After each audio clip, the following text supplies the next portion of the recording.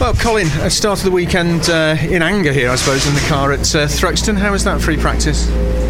Yeah, not in anger yet. It was the conditions where we're just in between, so we're sort of just getting the tyres prepared, scrubbed for qualifying. So difficult to learn too much when the track's not fully dry, and we got 2 laps really at the end to push, but you still erring on the side of caution because the track's not 100% there. So yeah, we'll just reset and go again. FP2, I think.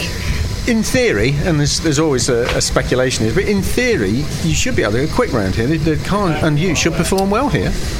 Yeah, BTCC doesn't always run to theory, but I think we're in a good place. The car, I'm feeling more confident with the car. Obviously I'm here in a 3 Series this year compared to 1 Series from last year, so I think we'll still have some learning to do, but the characteristics of this car, I hope we'll be in a better place. So we'll just try and keep improving through the weekend. Thruxton, 6 rounds in here in total over 2 weekends. This circuit could be a big decider in the championship this year. Yeah, it's a fifth of the points are dished out here, so it's important to have a good car around Thruxton, and we've been aware of that. So we had a test here about a month ago, and worked hard and made some progress. So we go out tomorrow and do our best, really. Well,